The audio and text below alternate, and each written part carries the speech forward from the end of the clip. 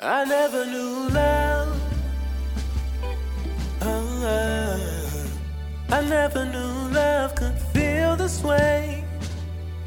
Hey, I never knew love.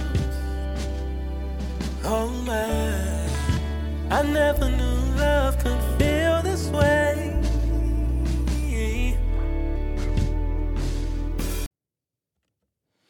What's up, what's up, what's up, and welcome to Black Love Unpacked. You just heard from Jay Buck, Never Knew Love. He will be in concert with Boyz II Men in May in Memphis, and so please check him out. He was gracious enough to let us use his music. I'm DL, co-host of Black Love Unpacked. And I am Indigo Blue, also co-host of Black Love Unpacked. All right, let's jump right into it.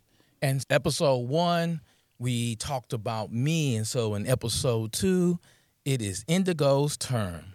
And first, how you doing today? I'm doing well. A little tired from stuff that I've had going on during the week, but I'm doing pretty good. Glad to hear you're doing well. And you earned that tiredness. And so make sure you rest. Yes. All right, so to get us started, so what's your name?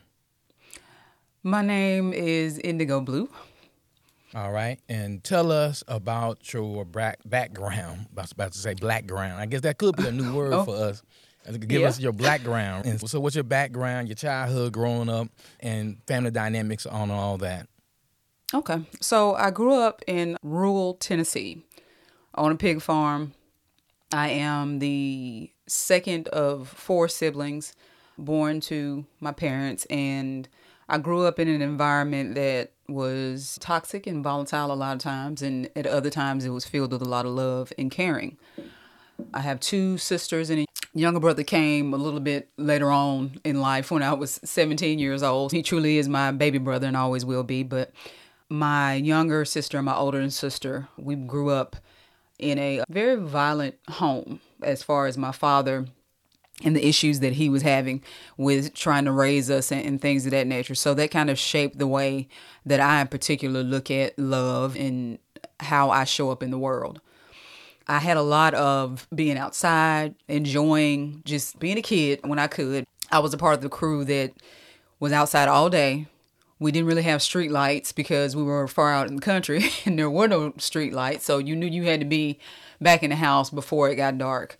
Spent a lot of time outside in the woods. I would pack a little bag and I would trek out on my own and be outside all day, enjoying nature. And that helped me keep a whole lot of sanity when I was growing up in that type of environment, not understanding the things that I was going through and trying to make sense of it all, having a connection to nature. And all of that helped me to be who I am today. I made it through school. I wouldn't term myself an academic, although I like to read a lot and things of that nature, but I would get lost in books such as The Chronicles of Narnia. Went through school, didn't have a whole lot of trouble. I was a quiet kid, just stayed out of the way because I learned early on that being quiet meant safe. Now in my adult life, I realize that no longer serves me, but as a child, I was quiet to make sure that I stayed safe. And went through my whole life doing that. Ended up going to the military at the age of 18, doing about 8 years there, learning a whole lot about who I am and who I am not.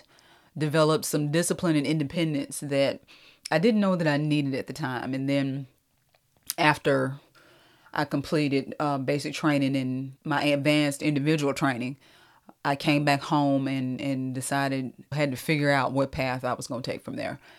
But all throughout that time, I was questioning who I was a lot, the struggle of being who I am, and often having to question that and the violence that I was exposed to, not only with my family of origin, but also with just men in general.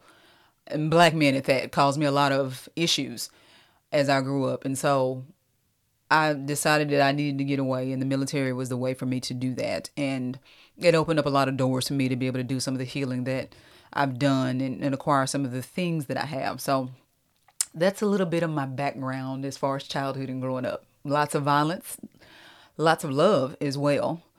but a mixture of things that have made me the crazy person that I am today.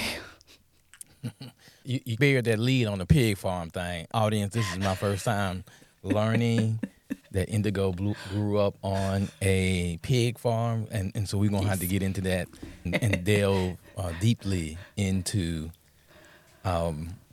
pig farm living. All Yes, right. And it's a lot. I have aspirations to not have a pig farm, of course, but to have a farm and not for me to farm it, right? I'm hire and use human rights practices in my hiring of farm laborers, but I do have aspirations for that, so we'll talk about that. I got you. Later. And so let's talk about your educational background, your training, and your career, and to talk about what has brought you to where we are today as co-hosts. Okay. So I feel that I like to think that my education started very early. The educational system that I came out of in Haywood County when I was in school was a very good school system. Now it's lacking because it is a mostly black town, but it is white run, a lot of old money there. And so the school system has suffered because the constituents in that area are not the type of people that the ones who have all the money. The affluence and all of the things that are needed to make sure that you can keep good school teachers, that you can have funding for good school programs, they're not investing in that like that. I like to think that I had a good education coming out of high school and everything and moving into the military. And then I went to the military and basically I was a supply sergeant. I was an armorer and I issued uniforms, gas masks, things of that nature to soldiers when they came through. We were a ragtag bunch of people at a detachment. Our main unit was in Nashville and we were a detachment stationed in another small city. And so we were pretty much the stepchildren of the unit, and we didn't get any of the resources that we needed. It was pretty much a repeat of the things that I experienced in my life with not having the resources that were needed to be effective. And I did that, learned what I needed to learn. I learned discipline. I learned how to push past my physical limitations as well as mental limitations to achieve goals that I wanted. And that served me for on up until now, being able to see what I can do if I put my mind in the correct state and orientation to the task that I have to do. I went to, at the age of 21, I landed on the campus of the University of Memphis. Did not take it seriously enough in that I did not prioritize my education the way that I should have. And so I ended up not getting a degree at all, but collecting a whole bunch of credit hours because I didn't have anyone guiding me as to the things that I need to do in my education. My advisors didn't really guide me in, okay, this is the best route that you need to take to achieve what you want to achieve. So I started out in computer science, but because I was working so much, I couldn't devote enough time to study, and I ended up shifting away from that. Then I went to art, which I thoroughly enjoyed, but again, work and other things in life and having to pay bills because I was not financially savvy at all ended up taking precedence to me getting an education. And then just plain old being young and dumb and making decisions about classes because I wanted to be my friend in her class instead of taking classes I needed to complete my degree. So needless to say, I didn't complete my degree. I used to have a whole lot of hard feelings about that as far as turning it inward towards myself and wasting what I felt was a great opportunity. But as I sit now in my life, that was not the path that I needed to take, and I'm okay with that. I went into the workforce, went into manufacturing, and started as a temp, moved up to supervision in manufacturing, learned a lot about people and the way that businesses run along the way with that. And just, I've always been, and from the time that I was very little, with the things that I experienced, I felt that it was my life's purpose to help people to be able to deal with or not even experience the things that I had experienced as a child. So that was like my guiding light as I went through my life after the military and the experiences that I had at home.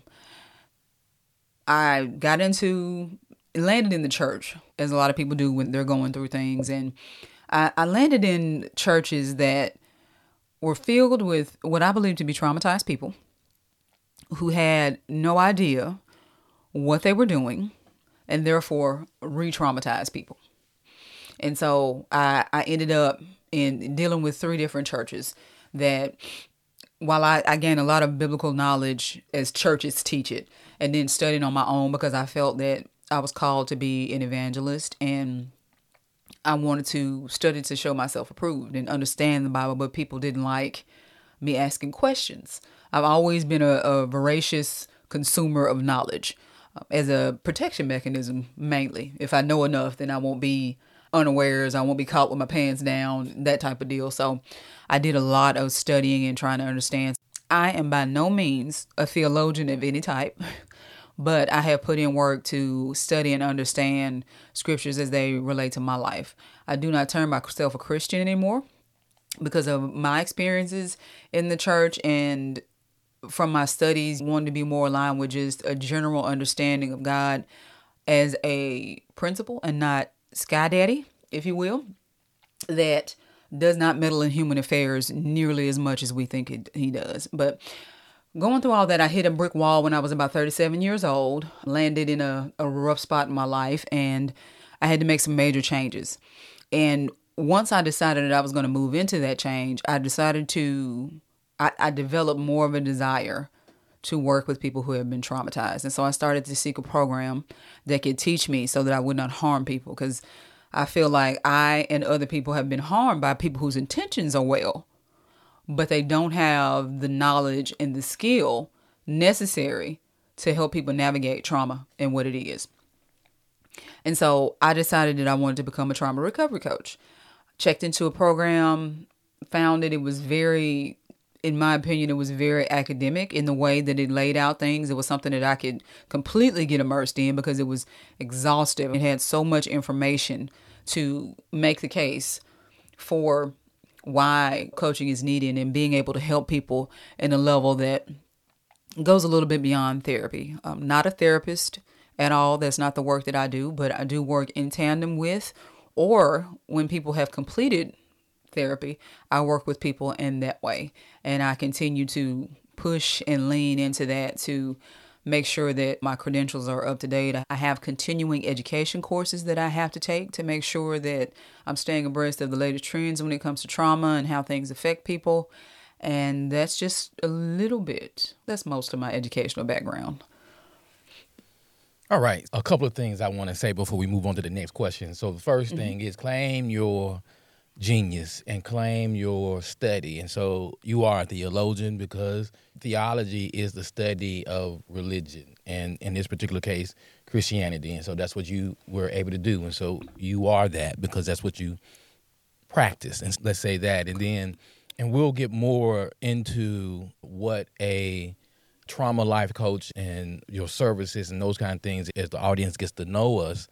And so I just want to put that plug out there that she is taking applications. At least I ain't asked no questions ahead of time, but I am saying she is taking applications because she stepped out in faith. And so to help tell she stepped out in faith, started her practice. She's now doing this full time. And a lot of Black people struggle with mental health and trauma because trauma is so normalized in our community. Like we're born into trauma. It's in our genes if you listen to some of the New Age stuff. So there's that. You're quite needed. I'm going to remix the question because I know your story a little bit. And so I'm going to remix the question. Talk to us about your current love status, but also your journey and love in a romantic sense. And so what is your current romantic status, but also, and I think this is important when we go into that background, that background of your romantic status, that because you have a particular story that's different than the story I gave in the last episode. So my romantic status, I am currently in a relationship with a non-Black woman, and it is a long-distance relationship. It's very loving, very caring, just good people. If anybody out there is into astrology, she's an Aries, I'm an Aquarius. We work well together, though. I have a thing for Aries. I don't get it, but there it is. They always show up. We do our thing. So we've been together for about 5 going on 6 months now. It's decent. It's going well. I really enjoy being in a relationship with her. Wish we could be closer. But right now, with the economy the way that it is, we are not. But we are in stages of planning that when the time comes.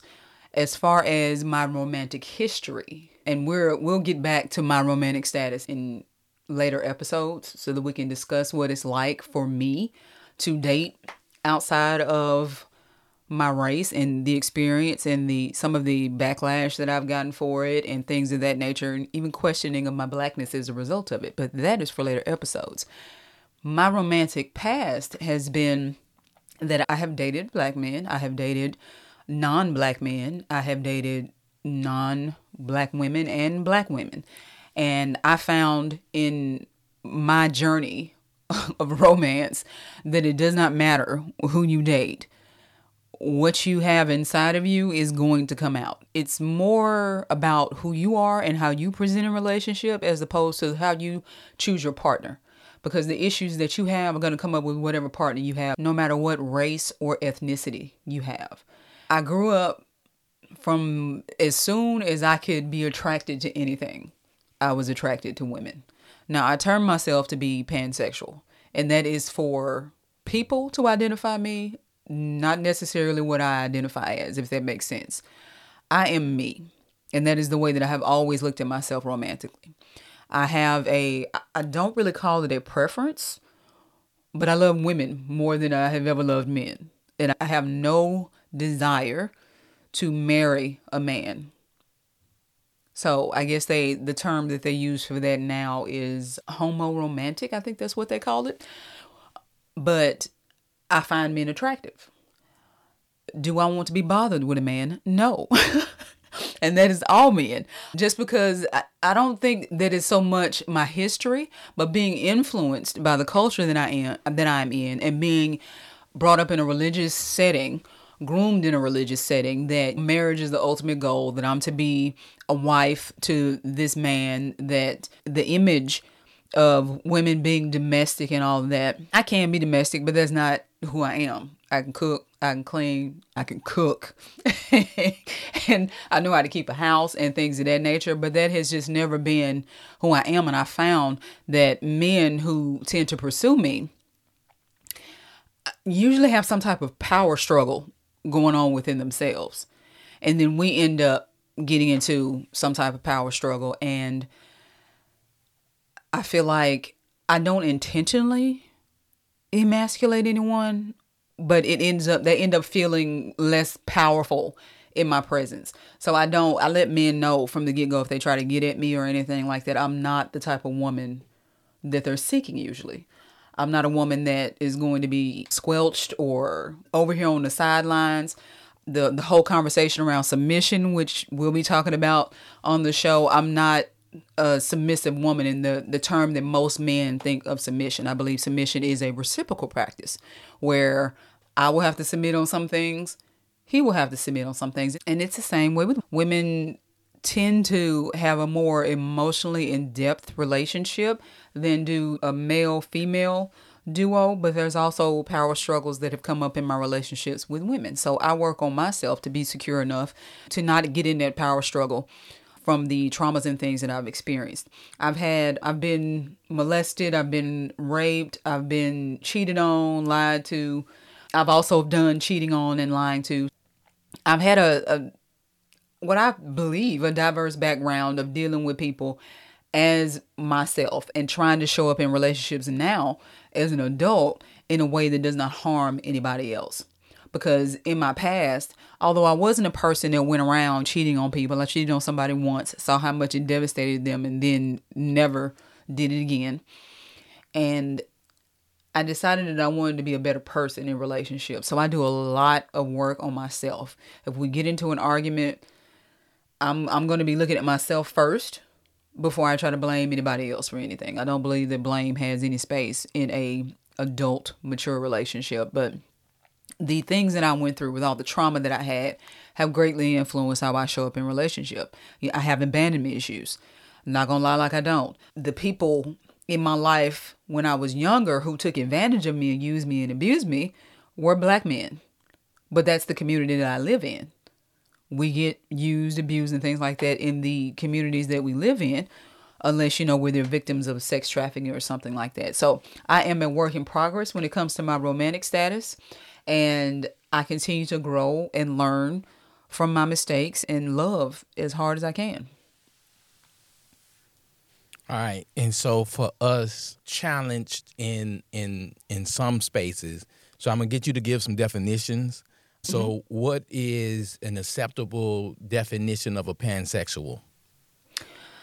So this is the way that I define pansexuality. I am attracted to everybody, regardless of whether they're transgender, whether they are male, female. I find attraction to all of them. I'm not the type of person that when I find out someone's transgender, then all of a sudden I become unattracted to them. That's not how it works. I love people, and I tend to love people's souls versus what they look like. Now, some people take that as I don't care about physical attraction. I believe that physical attraction is very important to the picture of attraction as a whole, because if you're not attracted to somebody physically, your relationship is probably not going to last that long. Or it may last a long time, and then 20 years down the road, you realize this wasn't what you wanted. But it's just, for me, it's simply I'm attracted to people. I don't make any distinction as to their gender, their sexual organs. But like I said, I'm homo romantic. So if there would be anybody that I would marry, it would be a woman as opposed to anybody else. And so that's a new term for me. I've never heard of homo romantic. And so please try to give us a definition of what homo romantic means and why does that even needs to exist as a concept. Sure.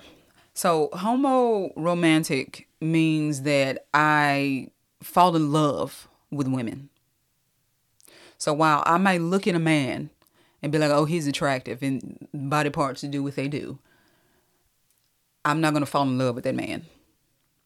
I'm not going to. So I choose to not engage with men like that because I know that most of the time if a man approaches me with the way that I am and things like that, he's going to fall in love with me and not being arrogant. I hope that didn't come off as arrogant, but there's going to be this romance that they want from me being a female that they're not going to get. I just don't have that in connection. But homo just basically means same romance. I fall in love with women. Can have sex with men, but do not desire to because I believe that connection in sex is something that's very serious and I don't take it lightly. So I choose not to engage in that with men. I have no desire to do that at this time. Only women. All right. This is a good segue. And I'll say, just like when we heard my story, there's a lot to unpack there. And just with your story out there, and that's why we collectively need to be unpacking this thing called Black love. And let's deal with family status. We all know you're not married and all those. Do you have children, right, parents, and relationships and all that? What's your family status? So my family status is I am dating but single. I'm in a committed relationship. I do not have any children. I have never been married. I deal with my family of origin as I have to because there's a lot of trauma there and nobody's in therapy. So it's very stressful for me. And I also think that sometimes my presence is very stressful for them because I can't be any different from what I am. And so when I show up in the place, my healing shows up in the place. And sometimes my hurt and trauma shows up as well. So while my relationship with my family of origin is a lot better than what it used to be, it's still under strain. And so I have to limit the amount of time that I can spend with my family of origin. I have pretty much a small family as far as my immediate family with my sisters and my mother and my brother. My father's still alive and so is my mother, but they're not together anymore. And I haven't seen my father probably in about 5 or 6 years. I don't talk to my father, period. I talk to my mother weekly. We meet up, we get on the phone and we do our talking and cutting up and all of that. And My relationship with my siblings, we don't talk a lot, but I get along with my older sister, my younger brother, a lot better than I get along with my baby sister. And a lot of times it's just conflict and things when we all get together. So I choose to stay away because I don't have the capacity to, or the desire to constantly be arguing with people and things of that nature. I understand the nature of trauma, the things that we have been through, how that shapes and molds our personality. But for my own mental health and physical health and emotional, all the areas of health, I limit the time that I spend with my family of origin. I don't have a lot of people around me simply because I'm an introvert who gets drained very easily by being around a lot of people. And I've also found as I've walked my journey that everybody's not trustworthy.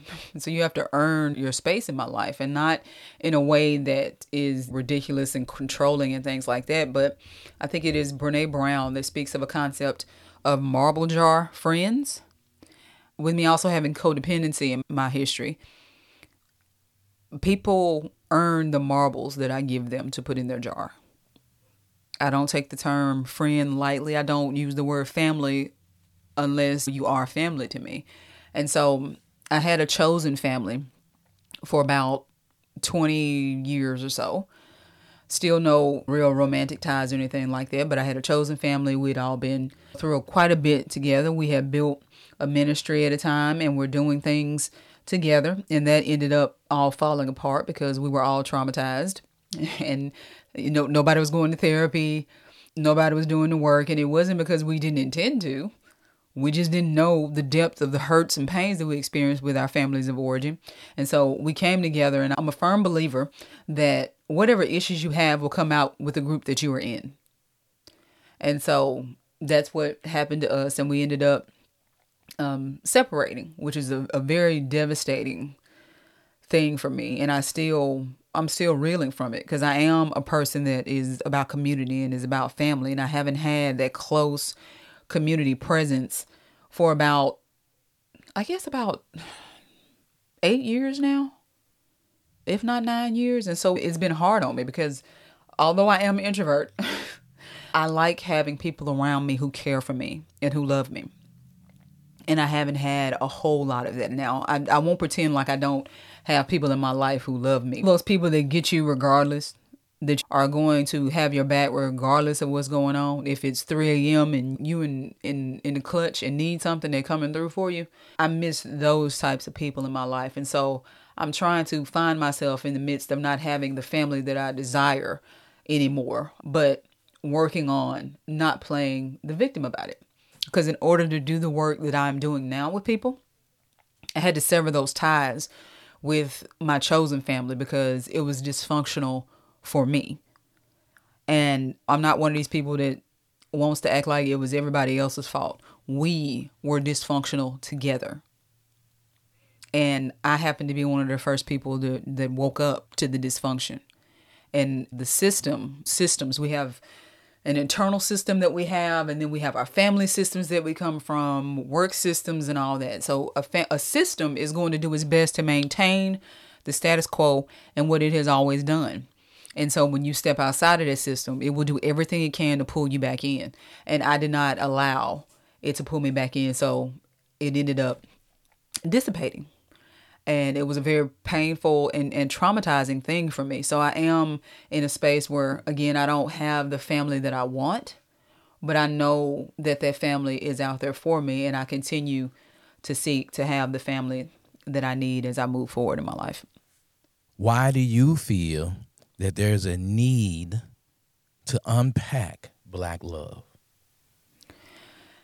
I feel that Black love is a loaded term.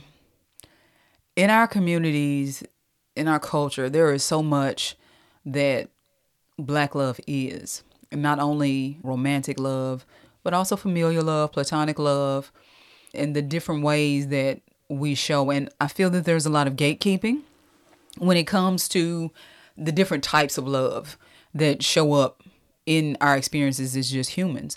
And then that can sometimes be compounded anymore by the experience of being a black person who loves or being loved by black people. There's a lot of people out there now trying to unpack romantic love. And I feel like there's a lot of men against women, or a certain type of woman against a certain type of man, or a certain type of woman against another type of woman, and the same with men.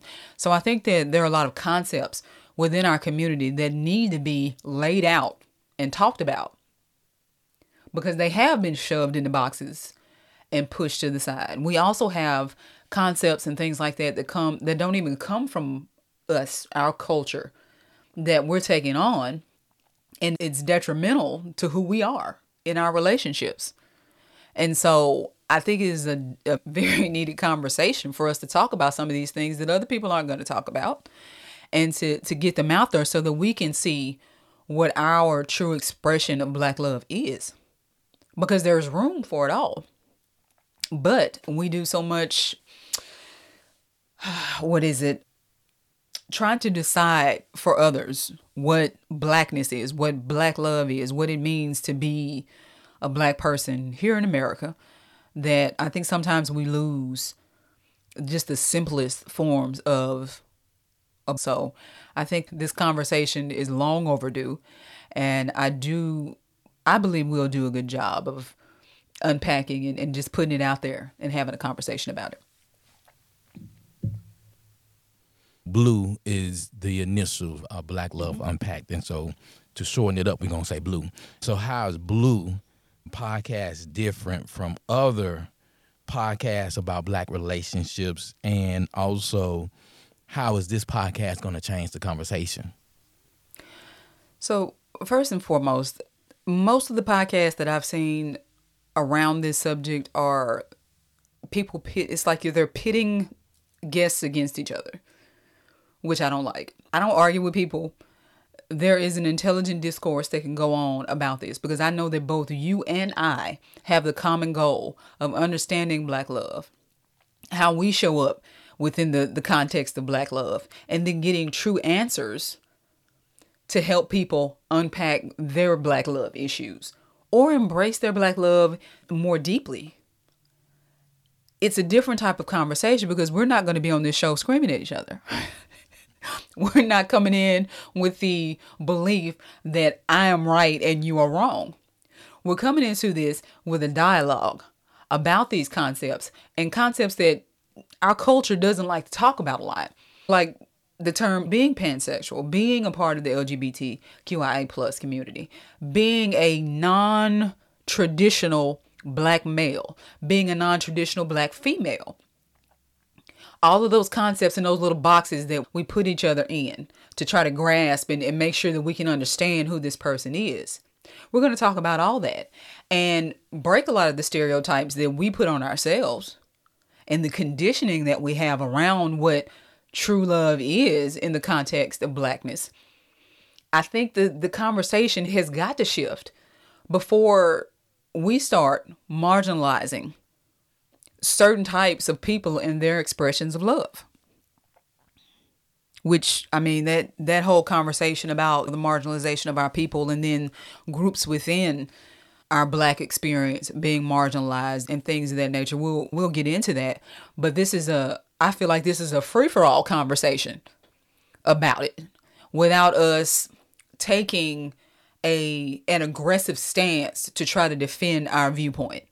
Now, I do believe that things may get heated, emotions may fly, because when we're passionate about things, that stuff happens. But I feel at the very base of what we do, if this whole conversation is to uncover the truth about what black love is, and then how we want to show up within the context of that. And we'll take a multifaceted approach to it. Instead of just sticking to our own viewpoints and thoughts about things, we're coming to it with an inquisitive and open mind. Curiosity is my standpoint of how I want to come into this. I don't know DL's experience until DL tells me. And I can't purport that I know what it is that DL is experiencing, because I can't experience it from his viewpoint. All I can do is listen to him with empathy to gather some understanding, and be curious about his experience without feeling like his experience takes something away from me. And I think that is what's heavily missing from the conversations around Black love, Blackness, and what it is to be a Black person in love in 2023. I would be remiss if I didn't add, like, one of the benefits of having you as a co-host is that you already are a trauma specialist. People of African descent throughout the diaspora and trauma, whether that was colonization, whether that was enslavement, was that continued Jim Crow, whatever those oppressions names, we were able to experience it. And having a person who specializes in trauma also helps us unpack Black love, because Black love was able to survive and thrive through those oppressions, but it didn't come out unscathed. That those traumas rear their heads, and we see them within these certain traditions. As you talked about, the show is going to be our mutual curiosity in one another, our mutual curiosities in your stories, and hearing and from you all about what are our thinking around family, around friends, around lovers, around our own community. And I would say this as a idea. To me, as we think about away from European understandings of love, when we think about what love is, love takes on a responsibility, and in that responsibility, love takes on sacrifice. And so if we really going to be doing this, and that's what this show was about, is that we have a responsibility to our listening audience, but also our Black community, to our family, our friends. And she's coupled, I'm not, but even the lover I don't even have yet, I have a responsibility to. That's what this podcast is offering to me differently, that we get to speak to healing of those traumas and navigating those hard conversations, navigating traditions that are birthed out of the trauma that we no longer. I think I told the story of the grandmother, mother, and daughter of cutting ends off of the those ham. Ends of the ham, and we got to understand that cutting off of those ends of the ham, that was part of that trauma, and we no longer need to be passing that down, and we need to come up with new survival strategies, but more importantly, thriving strategies. And so, Indigo, what you got? I agree with you 100%. There are so many things that I see just in general within Black love and the expression of that are rooted in trauma responses and survival, and us being pitted against each other. And so us letting those things go, it's going to be a process. It's my goal not to re-traumatize people in the looking at who they are and how they show up in relationship across the board. But there are so many things in unpacking my Black love and how I choose to show up. There were things that I had to unlearn and things that I had to learn from straight up scratch as I decided who I want to be in relationship to anyone, because I believe that Black love is me. I believe that's what I give and wherever I go.